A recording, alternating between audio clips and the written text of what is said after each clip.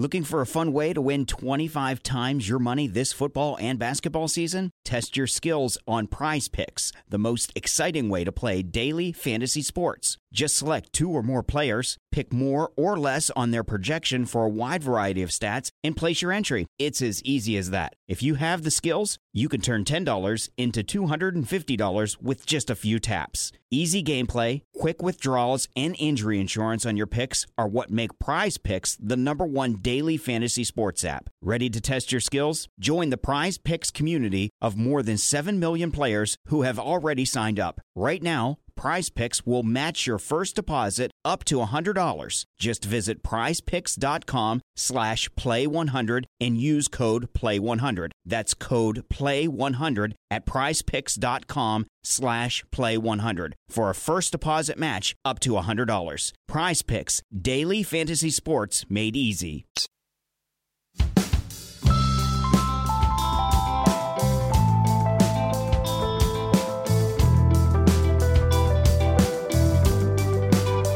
This episode of Red Ink is a story I've wanted to tell for ages, of how I grew up in 90s Melbourne as a young leg spinner when Shane Warne was Shane Warne. Shane Warne changed where my family sat at the cricket. He also changed pretty much everything else about cricket in the era that I was growing up. My cricket story starts in the northern suburbs of Melbourne, a cricket club called Camberfield. But at the time I was there, it was called Kimberfield because so many of my family played, scored, or were on a committee. And depending on who's telling the story, I went to a Camberfield match before I turned 1 week or 2 weeks old. The club was essentially where I grew up, where many of my first memories are there, either watching my dad or sometimes my uncle play cricket. And this is where I started playing as well, as a 7-year-old. And by 1990, I was a 10-year-old leg spinner. The real reason was my father. He was the coach of our under-12 team, and he told me and my friend Dom that neither of us were ever going to bowl that fast. And if we each chose a different kind of spin, our team would have one of each. For some reason, Dom picked off spin and I picked leg spin.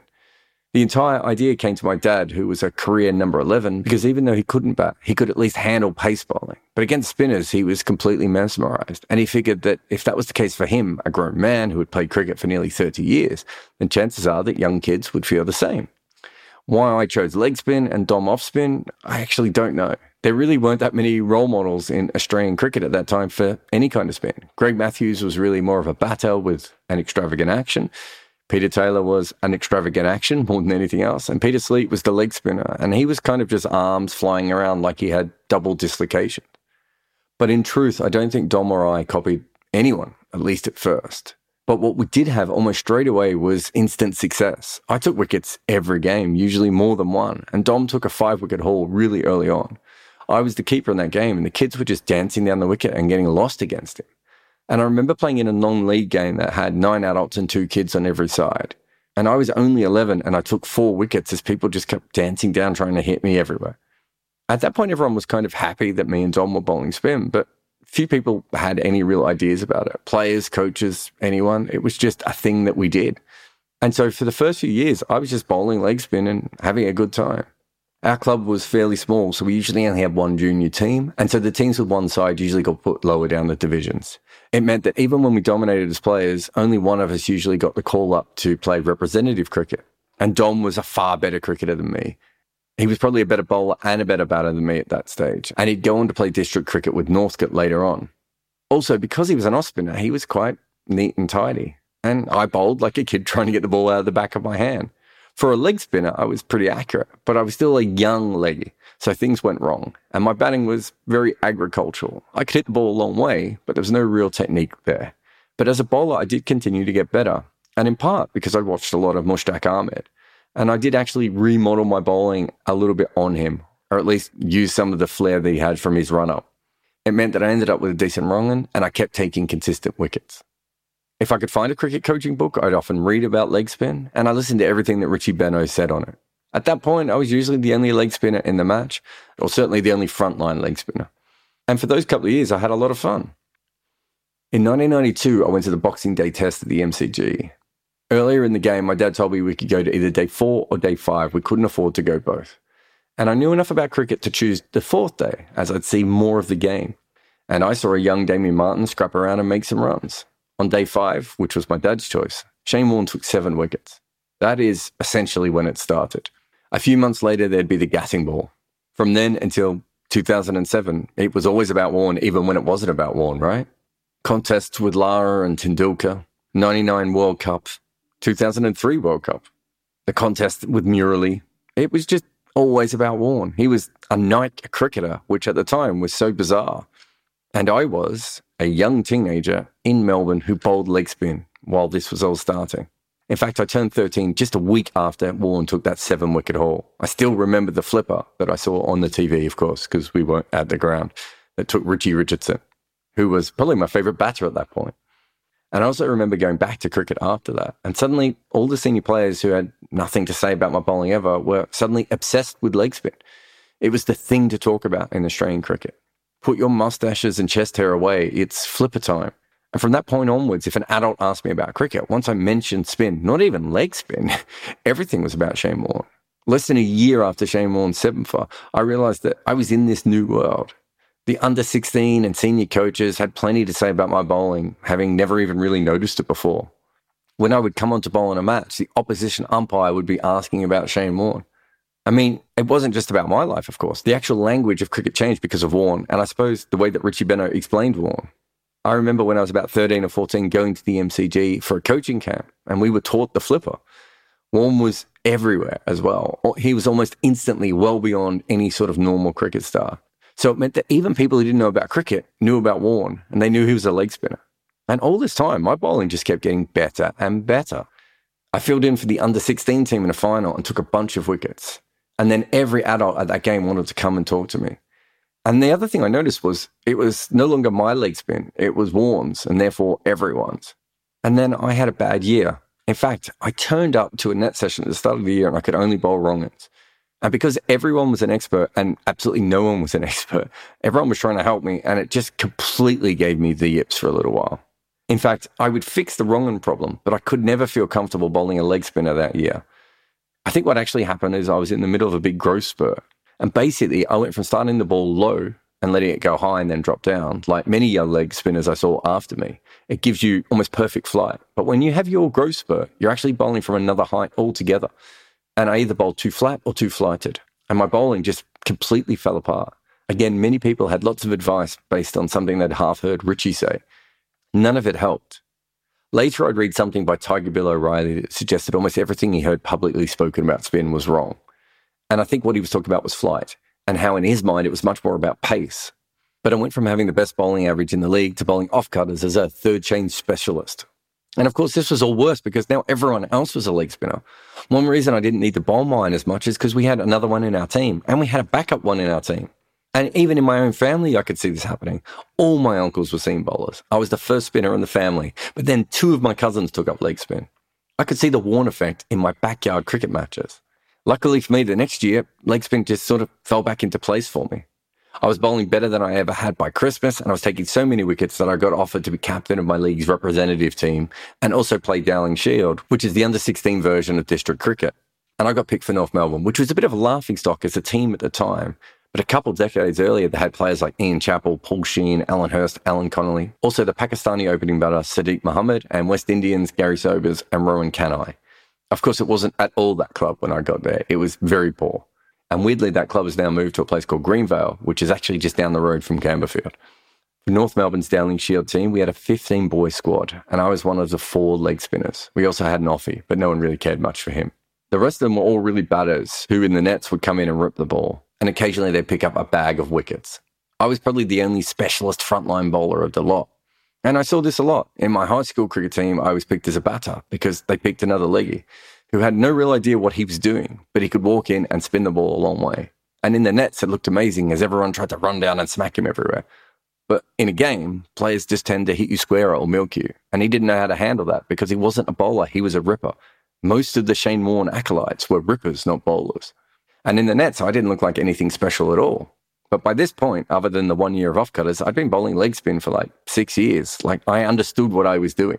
I might not have been very good at it, but I understood it. And I'd take wickets quite often and rarely get hit. And some other bloke would bowl a leg in the nets and bowl someone around their legs, and I became invisible, or worse, like an off-spinner.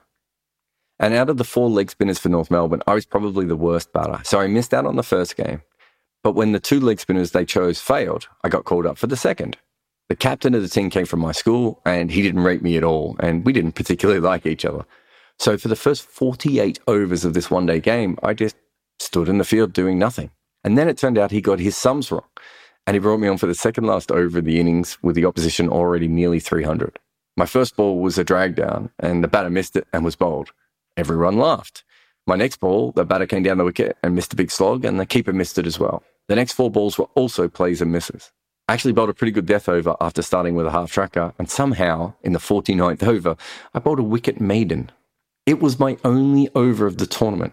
I did actually play another game, they just didn't get me to bowl. I was told it was because I had a bad attitude, which I assume came from 2 things. Questioning why, as a leg spinner, I was brought on for 1 death over, and another game when I went out to bat with 20 overs left in the game, and we were 9 wickets down and 150 runs behind, and there were, you guessed it, leg spinners at both ends, and I decided to have a bit of a crack and eventually got caught. That year I played a lot of senior cricket as well, and I took a couple of big hauls, also bowled a couple of incredibly long spells, 30 and 35 overs at times. Sometimes I would bowl a lot of overs in the morning in junior cricket and then come out in senior cricket and have to bowl 3 or 4 times as many, usually into the wind. If I was bowling well, usually I wouldn't get too much advice. The minute I delivered one poor delivery, they would tell me to just walk in and rip it. I didn't walk in, but I did feel like I was ripping it. I just didn't bowl like Warne, and apparently that's why my last ball was terrible, rather than just being a leg spinner who bowled a poor ball. If I bowled too many wrong ones, I'd be told Warne didn't need them. If the ball wasn't spinning, I just needed to try and rip it even harder. If I did rip it and it dropped a little bit short, the advice would be to work on accuracy. There was no right answer because I was a teenager trying to replicate Warne with a different body type and action. It was impossible. I would love to have bowled like Warne. Who would not want to bowl like Warne? But I couldn't. And not only could I not bowl like Warne, I couldn't explain to people why I couldn't bowl like Warne. But they didn't want to hear that because I should just bowl like Warne. After my junior cricket finished, my dad asked if I wanted to try a bowling coach. I'd taken a lot of wickets at this point, but I think he knew it was all self-taught. And I knew how to get wickets, but not necessarily actually bowl correctly. If I wanted to get better, then I needed proper guidance. So I found a phone number for a spin bowling coach and I called it. The person who picked up was like in a truck company or something like that. And quickly I worked out that I think I was talking to Ray Bright, the former Australian spinner. I have no doubt that he could have improved my bowling. But he would ask a question and I'd give an answer and he'd suggest a remedy. And it was always the same thing. He was quite clearly, even over the phone, trying to turn me into a Shane Warne-like bowler. Every question, it just came back to Warne. I could almost see Warne in his answers. And like, if it was just me copying Warne, I think I would have already been able to do that. There was a part of me that knew that this would cost my dad a lot of money that we didn't really have, and that it would be a waste. I couldn't become a Shane Warne type bowler. I was rake thin, I had no shoulder strength, small hands, plus the wrong one was my best ball. I needed momentum through the crease like Mushtaq Ahmed, or the less famous Victorian leg spinner, Craig Howard. I wasn't a bowling expert, I didn't really understand biomechanics, but I knew I couldn't bowl like him. In fact, I had a theory that no one should try and copy him. Most of the players who did in club cricket were absolutely terrible. They just didn't have his strength. They could all rip it, but they were usually really slow. And I was already slow. When I tried to bowl like Warne, it was even slower.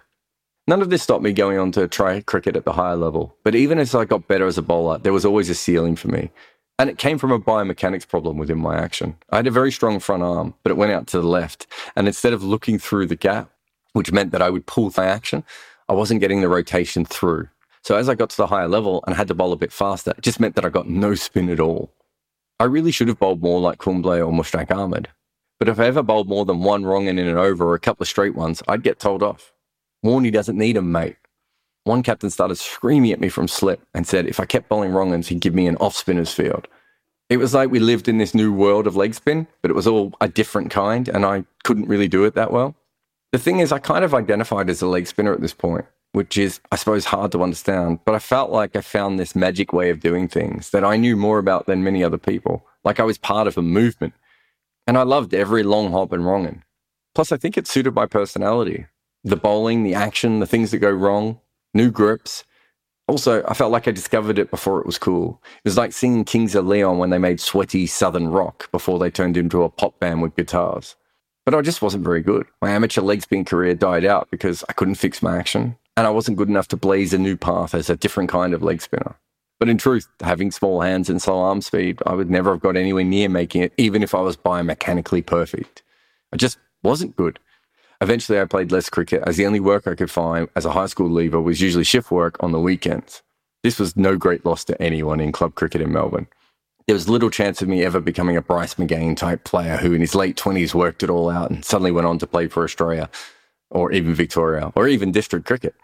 And even as I started playing less, I noticed that after the initial burst that I was swept up in, leg spin was just another form of bowling by the late 90s. Really, by 1998, the novelty had disappeared. If Warne had any effect, it was ultimately just making leg spin a normal part of cricket in Melbourne and throughout Australia. There was obviously a period of everyone looking for the next Warne, but even that seemed to disappear when all the spinners that came after him were just not of his level. In fact, the best one was probably Stuart McGill, who took up the art before we knew about Warne. Warne obviously went on to be a big deal for years to come. The leg spin became less important. It was more about Warne the champion or Warne the celebrity. And I don't really know how to process the fact that someone who had such a big impact on my life is now on TV saying things like he doesn't believe we evolved and that we're actually all from aliens. Warne started as a leg spinner and ended up as something far, far bigger. But he did change where my family sat for the cricket. As I said before, my dad was a fast bowler, and the thing that he liked best was to sit square of the wicket and see the speed, bounce and carry. I still remember at my first test match with him, that's where we sat when we were watching Wazim Akram bowl. Wazim Akram bowled so fast I couldn't actually focus on the ball for the first time in my life. But a couple of years after Shane Warne's 7-for at the MCG, my dad took me to another fifth day. This was the one that Warne took his hat-trick on. And we were sitting in a different place, as straight an angle as we could find. And over the years, as I got better at bowling leg spin, and my dad would come and watch, he'd usually sit and watch from that similar straight angle. I was a Melbourne leg spinner through the Warne years, but it was my dad who moved the most.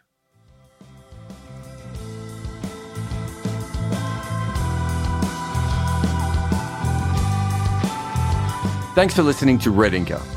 This is the important bit though. Please review on Apple Podcasts or anywhere really. Share it on all the social medias and just get it out there. If you can, act it out in plays on your balcony with your loved ones. This podcast is made possible by the people who support us at Patreon, so thanks to those who already do. And there is a link to Patreon in the show notes as well. Red Inker is made by me, Jared Kimber. Nick McCorriston makes everything sound better for your ears, and the theme tune is called The Prisoner by the Red Crickets.